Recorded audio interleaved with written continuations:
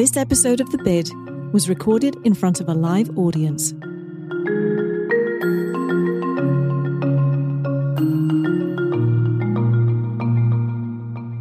Welcome to The Bid, where we break down what's happening in the markets and explore the forces changing the economy and finance. I'm your host, Alex Craddock, Global Chief Marketing Officer at BlackRock. The rise of the internet and social media has heralded in a new age of information, but also of misinformation. In today's highly competitive market, building and maintaining brand trust is essential for the long term and can make or break a company's reputation and bottom line. So how can businesses and brands protect their reputations, and how much does it matter to investors? Here to help us look to the future of brand trust, I am really pleased to welcome Lex Suvanto, CEO of Edelman Smithfield, a specialized financial communications boutique within the global PR firm Edelman. Lex brings 2 decades of experience in PR with a focus on formulating compelling messaging to win support from investors and key stakeholders. Lex, welcome to The Bid. Thank you, Alex. Great to have you here, Lex. So, look, to start, it would be really great to understand, how do you define and measure trust? Why don't I provide a little background on the trust barometer? So we've studied trust for 20 years at this point. The latest survey, 28 countries, surveying 32,000 people. It's safe to say it's the defining research on the topic of trust and reputation. If you think about it, trust is a forward-looking metric, a projection into the future, a willingness to accept uncertainty. People only invest if they believe in the future. So after 2 decades of researching trust, we break it down into 4 dimensions: ability, dependability, integrity, and purpose. Trust defines an organization's license to operate. Every year we conduct the research and we find important and provocative insights about people, about the world. For example, in recent years, it's become clear that trust has gone from being top-down to being conveyed locally, peer-to-peer. Interestingly, people around the world view a coworker, someone like you, people like us, as more credible than a CEO, more trustworthy than a politician. Wow, thanks, Lex. So look, it sounds like you're measuring the ultimate currency in a relationship. You just wrapped up your latest trust barometer in what has been a turbulent start to an economic year. What are some of the key trends that you are seeing? And are there any emerging trends that are important for us all to be aware of? A really important takeaway that's useful and important for the audience to understand. In this recent years, a major insight is that business is now the only trusted institution. The business sector has a lead of more than 10 points versus government and media. On the other hand, governments are seen as a source of false and misleading information by almost half of respondents around the world. Compare that, though, to my employer's newsletter, the newsletter that we get inside of our companies. That's considered by people around the world as the most trusted source of information. More broadly, more than half of people around the world say their countries are more divided today. Economic optimism has decreased. In 24 of 28 countries, we're seeing all-time lows in economic optimism. Personal anxieties are increasing: fear of job loss, inflation, climate change, nuclear war. And there's also a mass class divide. People in the top quartile of income brackets are more trusting than people in lower incomes. So it's no surprise that respondents report that social fabric has weakened amid this division. We also found that a person's ideology has become their identity. Here's an interesting view of that. Only 30% of people say they would help a person in need if they strongly disagree with their point of view.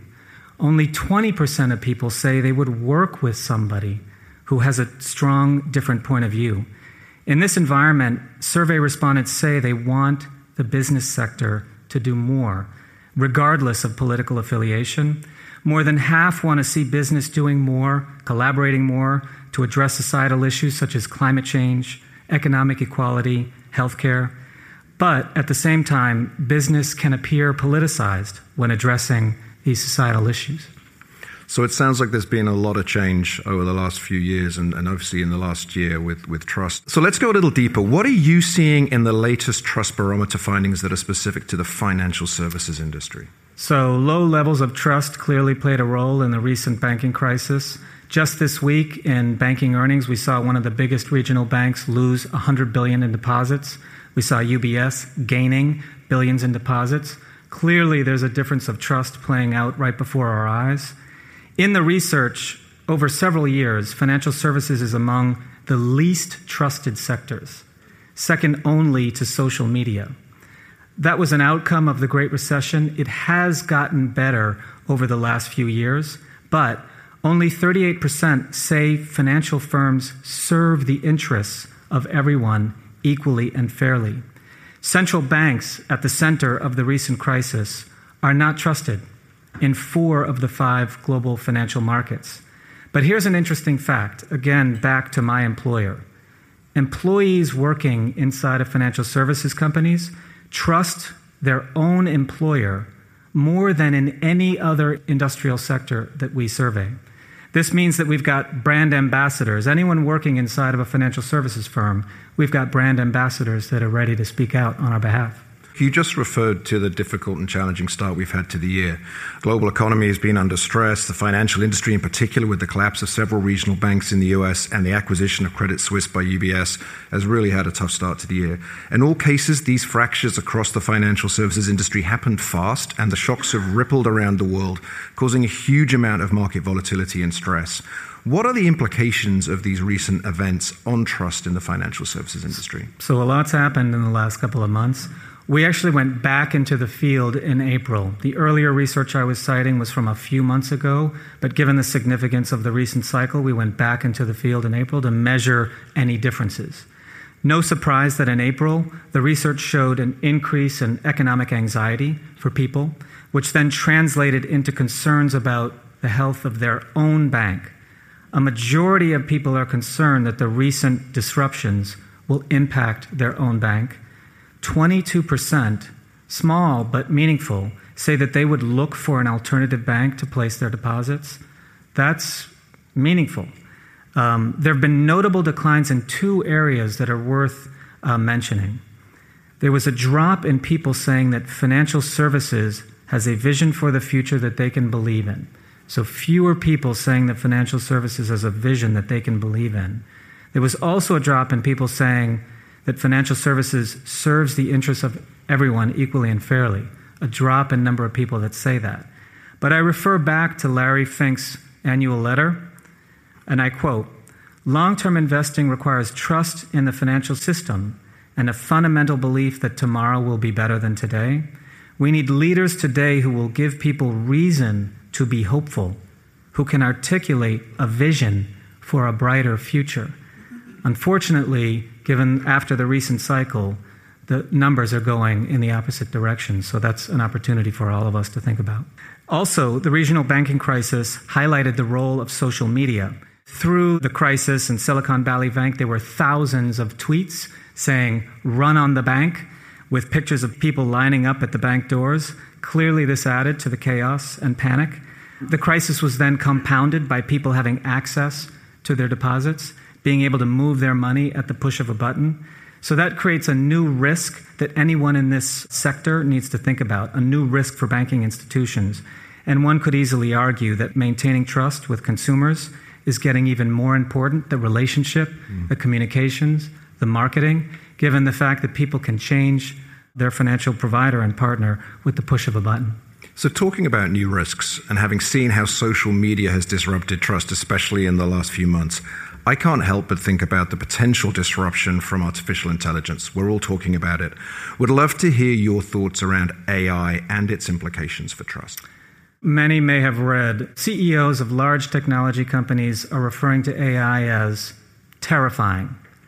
One CEO referred to AI as potentially leading to civilization destruction. So the question of trust is a prominent part of the AI discourse happening right now. The issue is that none of us really understand AI, and there's a rising concern about accuracy and bias.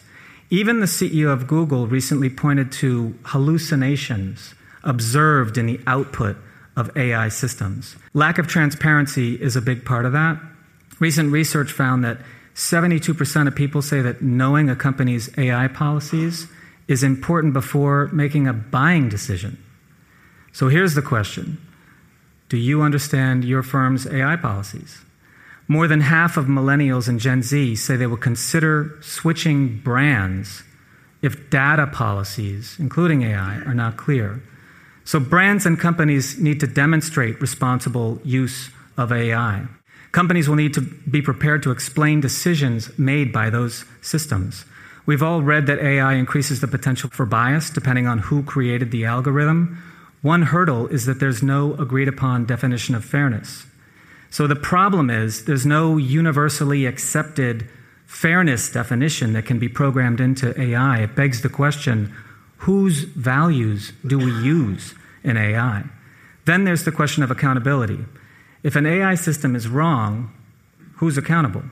When you call a customer service hotline, you can ask to speak to the manager. But if an AI system gives you an answer you don't like, who do you ask? What manager do you speak to?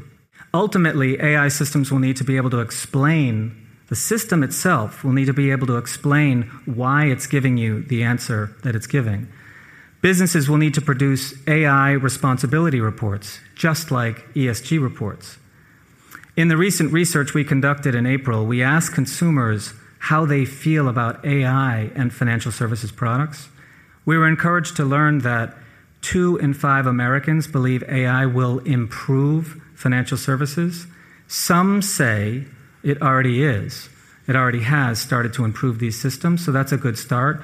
Our job as professionals and leaders in this sector is to maintain and build on that trust.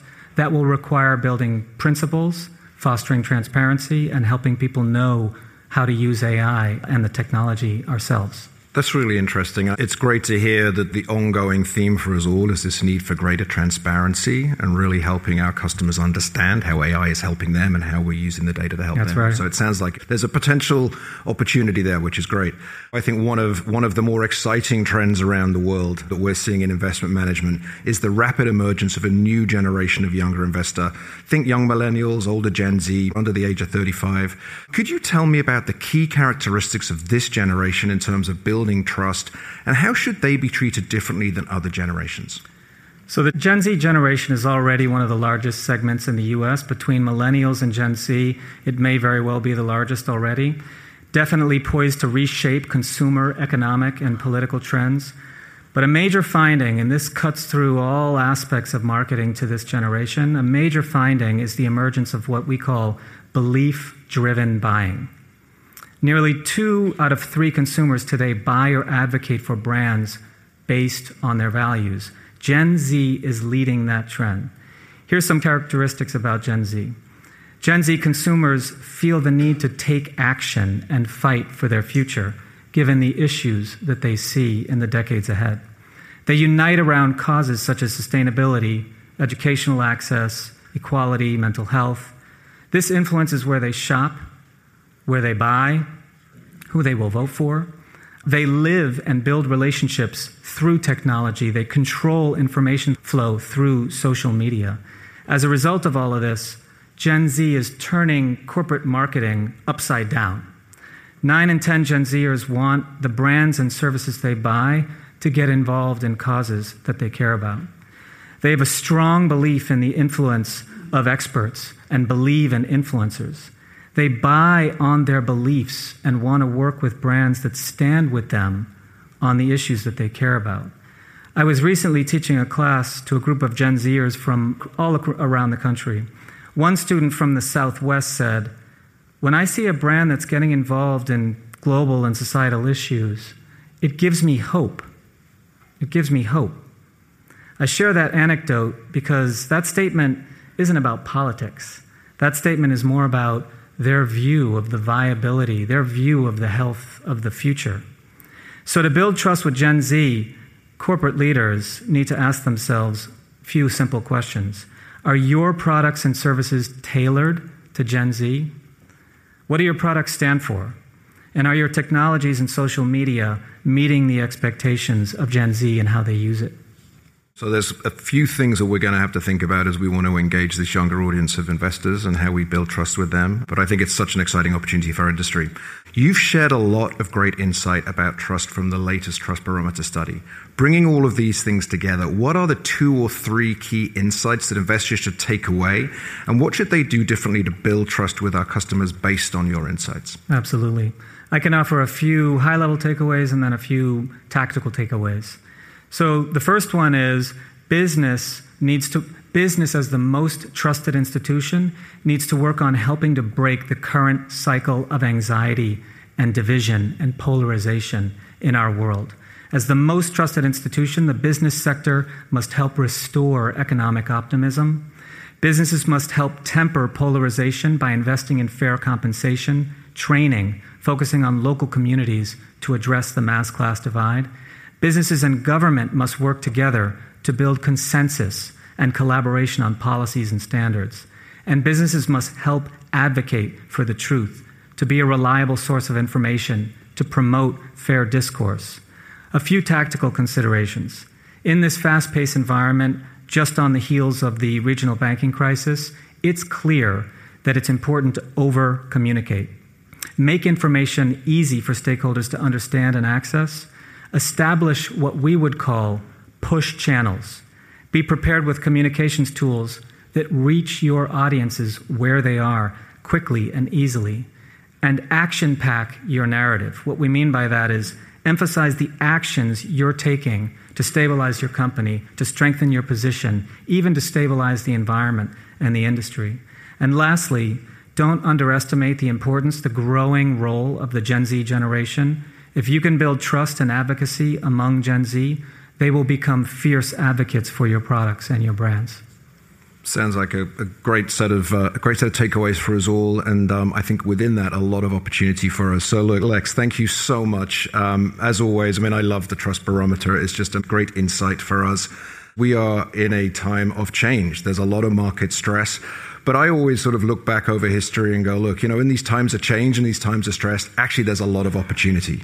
And I think what you've given me and hopefully everybody here is a lot of hope that there's a lot that we can actually do to build trust, especially with this new generation of younger investor that's embracing a highly digitized way of engaging with us. We need to think differently and approach the experience differently. But I think ultimately we're going to get the best reward of all, which is the trust of our customers and our clients. So Lex, thank you very much for joining me today on The Bid. I appreciate it, and speak to you very soon. Thanks, Alex.